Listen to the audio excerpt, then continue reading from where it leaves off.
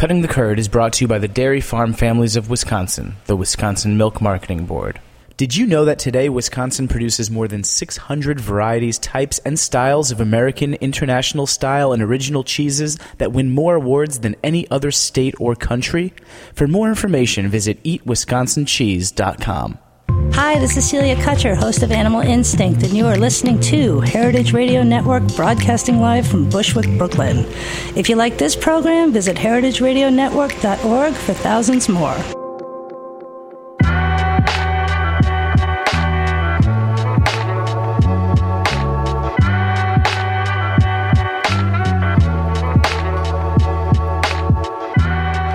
Hello and welcome to another episode of Cutting the Curd live on the Heritage Radio Network. This is your host, Greg Blaze. On the past couple of episodes, we briefly touched upon some of the current events happening in the cheese world, speaking with Ann Saxelby, Benton Brown, and Peter Dixon about uncertainty in FDA regulation and what we as cheese professionals and cheese enthusiasts can do to maintain and promote traditional cheese-making methods in this country.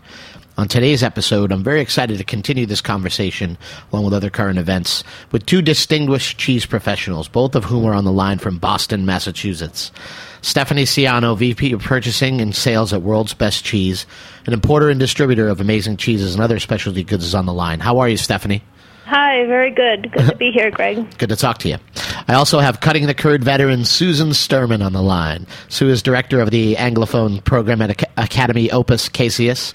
She's also a cheese writer, educator, and co-chair of the American Cheese Society's 2015 conference in Providence. I know both you and Stephanie have been busy today working on conference panel proposals for next year, which we're due today. How are you doing today, Sue? I'm good. My fingers are sore from typing. Hey, Stephanie, how are you? Looking forward to seeing you in Providence tomorrow morning. Definitely, yep. Nice. Since both of you have your pulse on what's going on, not just domestically, but internationally as far as the cheese industry goes, I first wanted to talk about some of these international current events in cheese. So, Sue, a relatively recent event in cheese related to the International Confederation of Cheesemongers. What is this organization, and what does it mean for the cheese industry and cheesemongers here in the United States? Well, this is kind of a cool project that started in Europe. It's been slowly getting underway for about a year now, and I think it's got a lot of potential. It's an organization that has as its purpose being an umbrella organization to bring together and support the exchange of, hard and fast information about cheesemongering among all of the various ACS-type organizations in the world.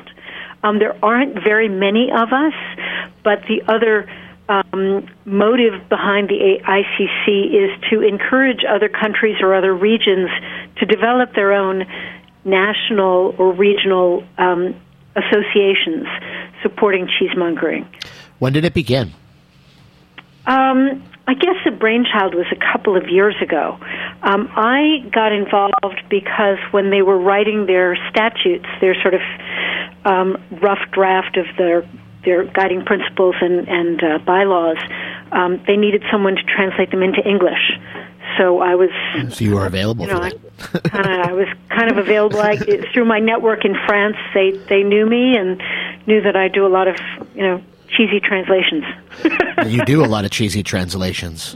You're very good at that. But so how are we going to work with those guys? How are they're going to work with the ACS, or are they? Well, people can be individual members, but the voting members are these national organizations. So in the United States, the voting member is the ACS, and the ACS has joined. In fact, there was a meeting of members of the ACS board and the president and the vice president of the ICC at really conference cool. This year. The kickoff meeting was at BRA just about a year ago.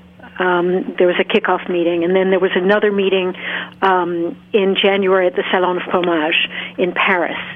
So they're planning to try and get together, have gatherings, in-person gatherings at various events in different places of the world where people already are. But a lot of this is going to have to be sort of virtual work. They've just put up a website, which is beautiful. There's not much there yet, but, these things take time. It's being constructed, and so the ACS will, is a member and will have a vote. But as I understand it, individuals, will also be able to join. But their ACS members are members through the ACS. Cool. I mean, that sounds like a great thing. I like I like confederations. I like the word confederation. Somehow. It's a good one. So do you have to be a member of the ACS to join? I just wanted to ask you one more thing about it. I'm not sure that that's entirely set down in stone yet. Like, I don't think there's a way to join yet for individuals. So stay tuned. I will. I'm not on the board, so I don't, some of this is actually still in process because the way that the organization is going to evolve is with the voice of the member organizations. Well, that's what I was wondering. Happening over time. So are they? You're gonna use this, or not you, but all of the organizations worldwide are going to use this as a platform to support cheese making, cheesemongering, to band together, so we all know what we're up against as far as anything we need to be up against. Is that absolutely. It's a cheesemongers confederation, so it's about mongering. It doesn't reunite cheesemakers. This is just mongers. More limited. But cheese making, things like the ICC weighed in with translations of some French documentation on the safety of using wood in affinage and in cheese making. So they submitted that to the FDA and shared it with the ACS. So that kind of real documentation exchange is really, really valuable, and they're doing that. Anything that promotes, for me, cross-pollination of cheesemongers internationally is a cool thing for me, because here in the United States we're starting to get this sort of culture of cheesemongering, which we've had, but it's grown. So any bleeding over of that would be really cool for someone like me. I think that's why I was interested in it in the first place. Well, another thing that is near and dear to the hearts of cheesemongers worldwide are tariffs and trade barriers. Yeah, that's very true. So that's another thing that the ICC can gather research, gather voices, and represent people in many different countries. And having a voice with regulators, whether it be on this side of the Atlantic or whether it be the European Union or elsewhere in the world. That's a very interesting point, and it actually leads me into another question. And Stephanie, I was wondering if you could handle this one for me or give me some insight. Recently Russia has, in retaliation for EU sanctions, they banned many European food imports, including cheese. I recently read an article about how Italian Parmigiano Reggiano was making it into Russia via Belarus, where all labeling was changed to Parmigiano Belarusano. Oh, wow.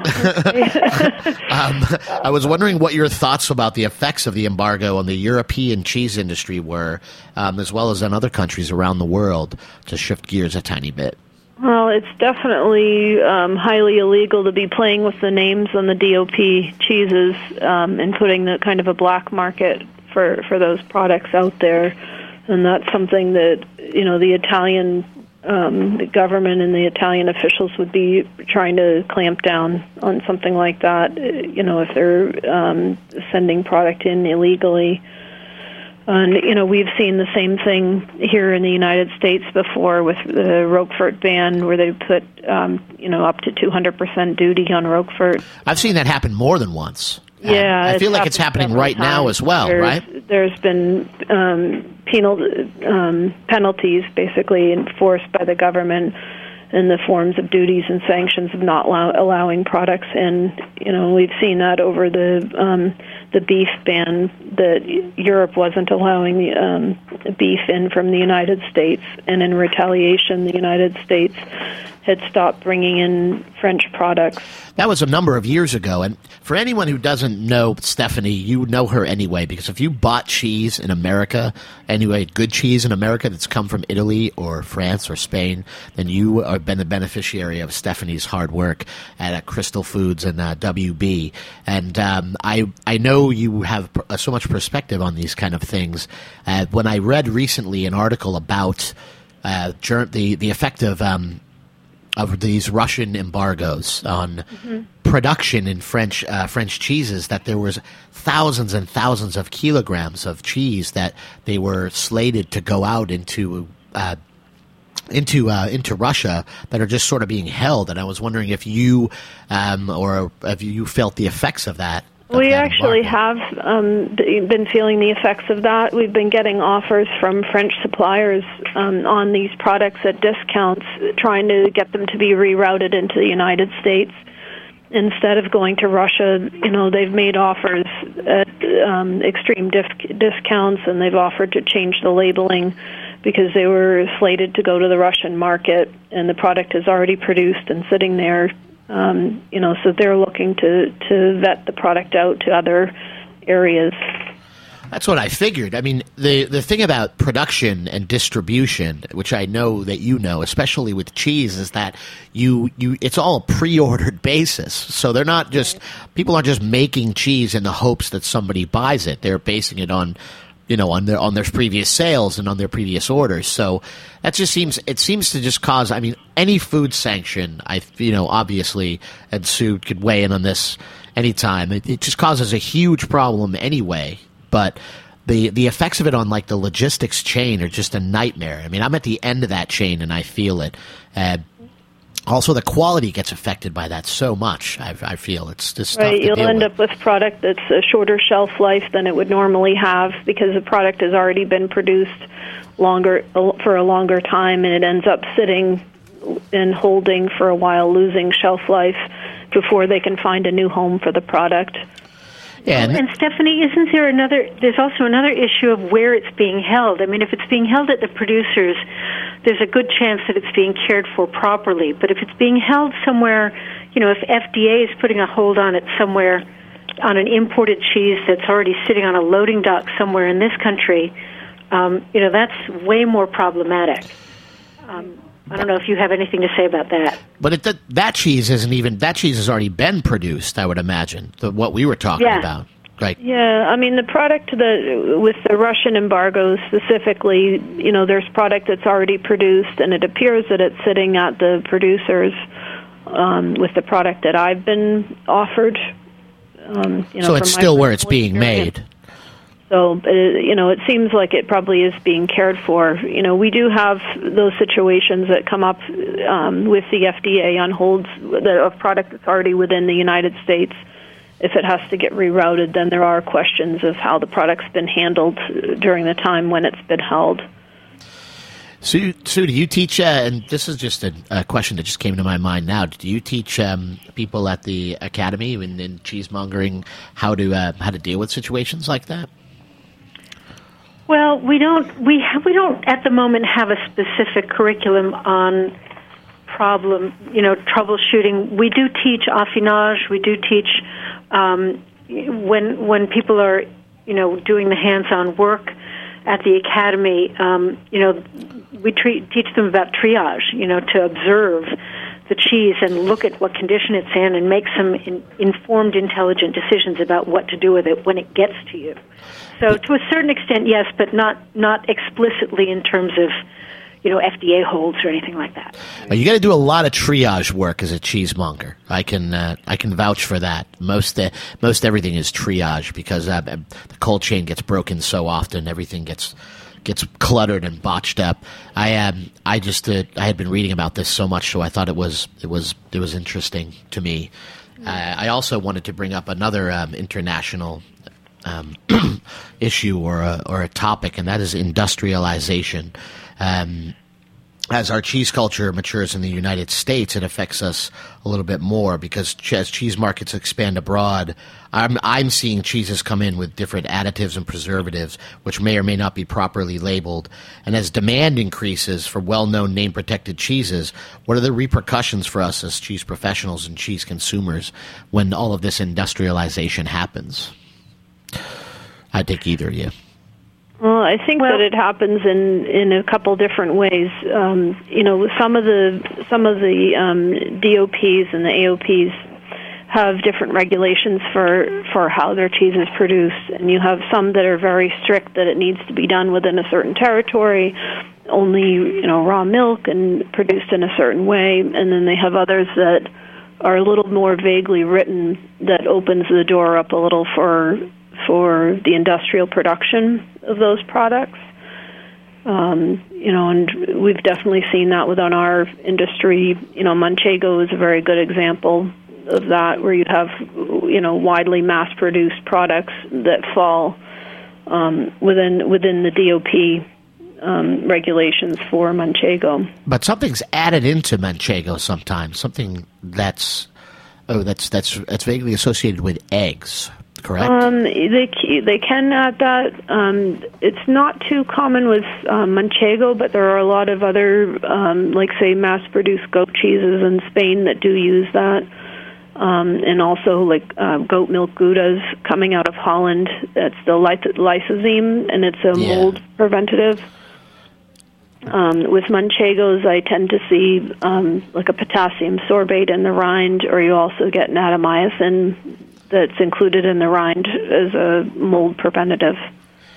And that has an effect. I mean, you get people's allergies come into play with stuff like that, don't they? Right, absolutely. Definitely with the egg white, that's a big issue, that it needs to be added on the label as an ingredient. And a lot of times with the European labeling, they have different code words for what these additives are, an E250 or E205. In the United States, those don't mean anything to the average consumer.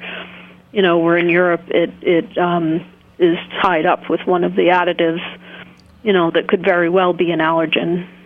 And I feel like labeling is a massive issue these days. I really do. Back to labeling. Labeling is different from, as Stephanie said. Labeling is slightly different from country to country. There are slightly different laws given the context. Labeling in the United States requires allergens to be stated. That's not a requirement in France because it's just not the same level of issue. There aren't as many people who are allergic for whatever reason. It's not as much of an issue, so that's not a requirement. So there are cultural differences, and that's not because they don't care. It's because it's no, I don't think it is. But then the other thing is that it's sort of a chasing your tail. Labeling and I mean having the DOPs and the PDOs is these defined cheeses is a good thing. It's a little bit of a golden handcuffs for the producers because they can't be inventive with anything. They have to stay very strictly, well, more or less strictly, as Stephanie said, to the rules. But it does ensure a certain product identity, and that's a good thing. On the other hand, labeling laws can be very constrained, certainly for cheesemongers. It's a pain in the neck because there's small cheeses just don't have a lot of surface area to put labels no, they don't. on them. True. Like, no, they don't. Where do I put this stuff? I've got 7 ingredients and only 3 centimeters. But that is a funny but true cheesemonger formula. I just got a translation last week on something that one of the products I carried had black carrot juice in it. And it was a product from France, and it was actually referring to beet juice, and it was just a poor translation. Yeah. Gotta love those black carrots. Those are the tastiest carrots of all. Yeah. But until we're all really honest and people aren't doing bad stuff to good food, we're going to need those labels because there are protection. And, labeling laws have existed for a very long time. This is not anything new. People have been adulterating food for hundreds of years. That's true, but I feel as though, as a cheesemonger, it's come up more and more. I just stopped being able to get certain cheeses from Europe simply because of the labeling. And that stuff, you used to be able to slide by with that stuff. I know it for a fact because I've just been buying cheese. But people have been adulterating food since forever. But right, that's what we've seen that a lot in the last 10 years. There's been a big increase with the FDA stopping goods because the labels are not adequate, and it could be the font size is too small. It could be the Nutrifax panel isn't in the U.S. format. It could be the ingredient statement isn't in the format that they would like. It can be for any numerous amount of reasons, and sometimes they can be more lenient than others, where they might release the item, stating that that there's a labeling issue there, and the next time the product comes in, it's not going to get released. That the labeling needs to be fixed. And some of these issues, typefaces on fonts seem like they're really picayune and oh God, let's get real. But I think it's more complex than that, and I don't want people to dismiss things out of hand, because it is actually not so easy to figure out where to draw a line on things sometimes. And if a typeface is too small and it's not readable, okay, you've got the information there, but it's not accessible to the public. So, we may not like it, we may not be comfortable with it, we may be frustrated by it, but I think a lot of the time there actually is some reason behind the rules, and what we tend to just get lost in the detail. Well, they should just use less ingredients. We're going to have to take a short break. I think the ones that I find, unfortunately, that are the most affected by the more stringent laws are the smaller producers. Yeah, of course. The bigger producers don't have any problem to make the adequate labels, because they're producing big volumes of the products and have the money to afford to make the labels. And it ends up being the smaller producers that struggle to meet the guidelines. All right, gals, we'll be right back. I'm going to take a short break, but we're happy to be talking to Stephanie and Stu. Take care. We're going on the bear hunt. I'm not scared. I'm not scared. What a beautiful day. What a beautiful day.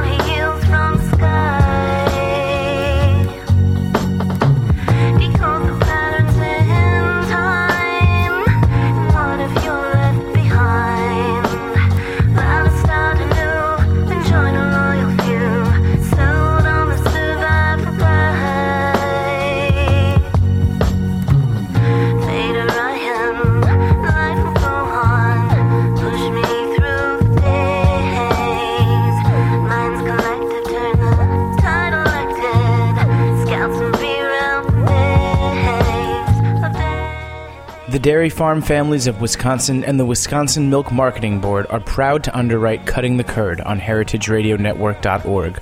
Wisconsin cheeses have an illustrious heritage of more than 170 years of quality and craftsmanship. During this long and rich history, the art and science of cheesemaking have been captured in time-honored traditions that produce cheese varieties of unsurpassed excellence.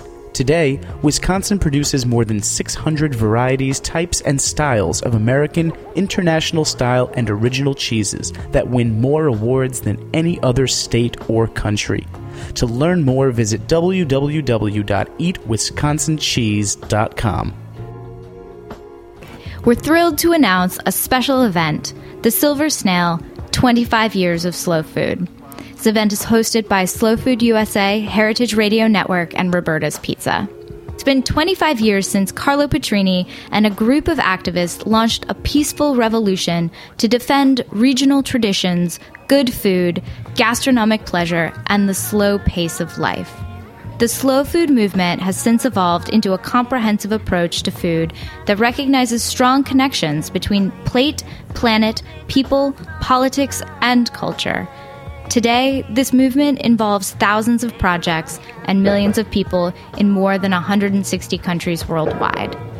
Join us for a dialogue between Slow Foods founder Carlo Petrini and locavore activist Alice Waters as they reflect on the evolution of the food movement and all things slow. Friday, October 3rd from 11:30 to 2:30. You can go to our website and click on the link on the right-hand side of the page to RSVP. We can't wait to see you there. Hey, my name is Betsy Andrews, executive editor of Severa Magazine, and I am hanging out at the coolest, most delicious place in the world, heritageradionetwork.org. Welcome back to Cutting the Curd. I'm so fortunate to have two rock stars of cheese with me today, Sue Sturman and Stephanie Ciano, talking with me about current events in cheese. In the first part of this episode, we focused mainly on European issues that are important to the cheese community. In this next part, we're going to hone in on the U.S. In the U.S. in particular, there seems to be a tension between science and tradition when it comes to regulatory issues. This is perhaps because we don't have a long tradition of making cheese in this country, as long as Europe. We want things to be sterile. Earlier this year, it was all about guidelines over aging on wood, and as I discussed a bit last week with Peter Dixon, an important topic right now is related to levels of non-toxigenic bacteria in raw milk cheese. So I was wondering if you ladies could opine on that for me. Sue? Well, non-toxigenic means it doesn't make you sick. Yep. That's sort of the basis of the issue. The FDA claims that if there is an elevated, quote unquote, and that's where the question is, what does elevated mean? What's the limit? If there's an elevated level of non-toxigenic E. coli, what you have, their inference is that the environment where the cheese was made was not clean enough. So this is, and you know, what's clean and what is clean, what is acceptable levels. And this was the documentation that the ICC translated some basic scientific research from France and sent to the FDA and to the ACS, alphabet soup here, about, you know, that there are, Europe has higher tolerances and a lower incidence of people getting sick. France has a lower incidence of people getting sick. So I always think that that's indicative, and I'm sure you agree with me, that's just indicative of the food culture here in general. I mean, we feed people things here. The best things, the things that we support here most are things that aren't organic at all. They're deemed safe by the FDA, but they're not made up of real food. And I've always talked to people about this at the cheese counter when they ask me, you know, and they give me the time to open my mouth about it. It's really bothersome to me that, you know, that's what we deem safe, things that aren't alive. But well, we're a very black and white because culture. They allow things that are full of chemicals and additives and preservatives. That's no problem, you know. But then to have normal, healthy organisms in a product, those are the things that they're afraid of. And we know this, but I mean, are we going to be able to reverse that trend? Are we going to be able to get in the heads of the scientists and I guess the lobby in this country and get that reversed? Not, you know, I don't think it's so much the scientists that are the problem. I think it's the regulators. But it's a question of control. If you sterilize the milk, or if you pasteurize the milk and you kill off all of the so-called unwanted, theoretically, in pasteurization, when you heat the milk to a certain temperature for a certain amount of time, you will kill off the pathogenic bacteria, not all of the bacteria, or not all of the flora in the milk, because it's not just bacteria. And then what you have to do, if you want to make cheese from it, if you want to make good cheese from it, you have to add those elements back in that you want and leave out the ones that you don't want. Yeah, that's just backwards thinking to me. I mean...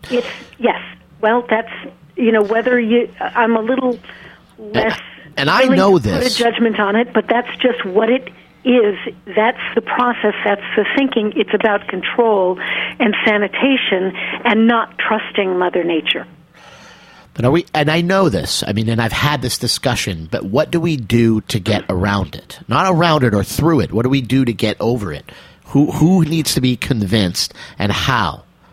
I mean, I think the FDA has their regulations, and it actually is 10%, you know, of what they allow is in comparison to what's allowed in Europe. In Europe, they'll allow 10 parts per 100 grams of a product to have the non-toxigenic E. coli, and in the United States the level is 10 parts per 100 grams. So you can see there's a gross disparity there. Yeah, Peter spoke of that same ratio. I mean, it just seems like you can't make tasty cheese out of milk that doesn't have anything alive in it. I mean, yeah, and the vendors, basically have said it's not, for raw milk cheese, it's practically impossible to produce a product that has that can attain those levels, because it's a normal, healthy part of the cheese, But it looks like, from my side, I can see that the Cheese Importers Association in the United States and the ACS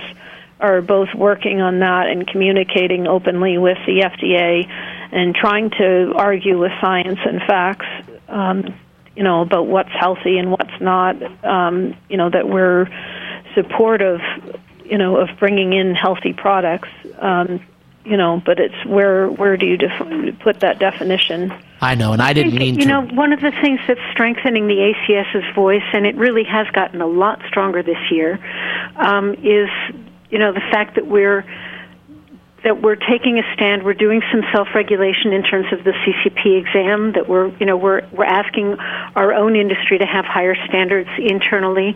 I think that the ICC, the coming together and bringing many voices from other cultures who have examined this together to talk together, to share basic information, to share research. I think that that's very valuable. And I also think that it's just. I lost my train of thought. It'll come back. It happens. It happens. Sorry. Well, it's okay. I have to say I shouldn't. I feel bad. I shouldn't have put a judgment on it like that. I just get very frustrated because I feel like I have this conversation a lot. I have it on the radio. I have it at the cheese counter. I have it when I go to meet with people. So I'm bullheaded and I want to push through these things. So so that people can continue to do what they've been doing for thousands of years. So I get the same way. I hit roadblocks every day as an importer. With all the products that I have that are on FDA hold, you're looking at probably $250,000 at any given time that we've got on hold because of the regulations being upheld the way they are. And, to get we'll get the product released about a month later, but it's, always you feel like you're hitting roadblocks constantly and trying to replace one DOP cheese with a knockoff. Sure. Pasteurized, which is kind of sad because it becomes a dumbing down, of the industry trying to meet the regulations. Hervé Mons has a vision for bringing us closer to not just raw milk but wild milk. Wild talking about wild milk, le lait sauvage, because if you ask cheesemakers all over the globe, more and more, including in France, raw milk just doesn't have enough in it. It's too clean. So people are making raw milk cheese. Here's a dirty little secret. People are making raw milk cheese and having to add ferments, having to inoculate raw milk because it's too clean. So what Hervé has been talking about for a couple of years now is getting back to wild milk that really has tons and tons of flora, just teeming with things alive in it, and that is truly, truly rare now. I like wild stuff. That's good stuff. Sounds fantastic, but it makes me a little scary because I think about how I have to work with the FDA, and I wouldn't like to hear their opinion on that. Well, but it comes back to, this is the whole debate. I love this. It's the whole debate, and Greg, we should have a whole show just on this one narrow question of, milk. We'll get there. I'll leave it at that. I wanted to ask you ladies another question, and it pertains to the United States. I wanted to ask you a question about not upward mobility, but the ability to grow in the cheese business in the United States and how to retain talented people. And I know both of you and I were veterans. We've been in the business for a while, but how do we get the youngsters to stay with us these days? And I take any or either of your answers on that. I mean, I think the young people want to stay. Yeah? Go ahead, Steph. Yeah, I think honestly the cheese industry really seems to be blossoming where it's the whole idea of the cheesemonger as a rock star and having the respect of people in the industry, and with the CCP exam that people are taking, they're being certified, as a cheese professional. It's validating that this is something of merit that people should recognize. The same way the wine industry had exploded years back. I feel like the cheese industry is at that same level now, where people are really getting jazzed and excited, about being a cheese professional and taking pride in it. Well, yeah, I agree with that. There is a lot of pride in it, but is it a sustainable, way to live? That's my question. Where do you grow from a cheesemonger? What do you grow into? Can you stay and be a cheesemonger for your whole career, or for your life, and so far as long as you want to do it? Is that possible? Yeah, well, I absolutely. think that people can open their own shops. There is so much room for expansion of cheese shops. We do not have nearly enough cheese shops in this country. There are so many cities, small and medium cities, never mind the towns in this country, that have no cheese shop. And they're, I live in Brookline, Massachusetts. That's a nice pretty town. Major urban, fabulous, well-heeled town. We don't have our own specialty cheese shop. I've been asking my confreres in the business for years. Somebody come and open one here. All right, Italy, I'm done. Going back to Massachusetts. But, man, somebody open a cheese shop here. I got my hands full with my own business. Are you guys going to touch on that in the ACS next year? Are you going to... We've got all sorts of things. They're still coming in today, and Stephanie and I both submitted a bunch of proposals over the weekend and today. They're probably going to be about 60 or more proposals submitted for ACS, and in October there's a big selection committee meeting over 2 days in Denver that everyone will be going through all the submissions and vetting them against what's been requested at the past conferences, what's worked well, sorting out things that are too duplicative, looking for great speakers, new topics, interesting things. I think coming in have been pretty good. I think it's going to be a great conference. That's fantastic.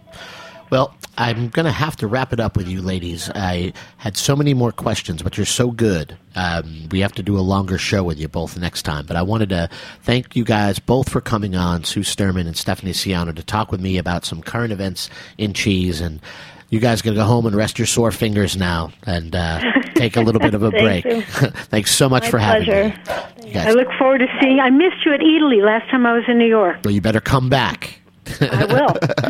Take care. We'll see you next week. Bye, Thank Stephanie. you. Bye-bye now.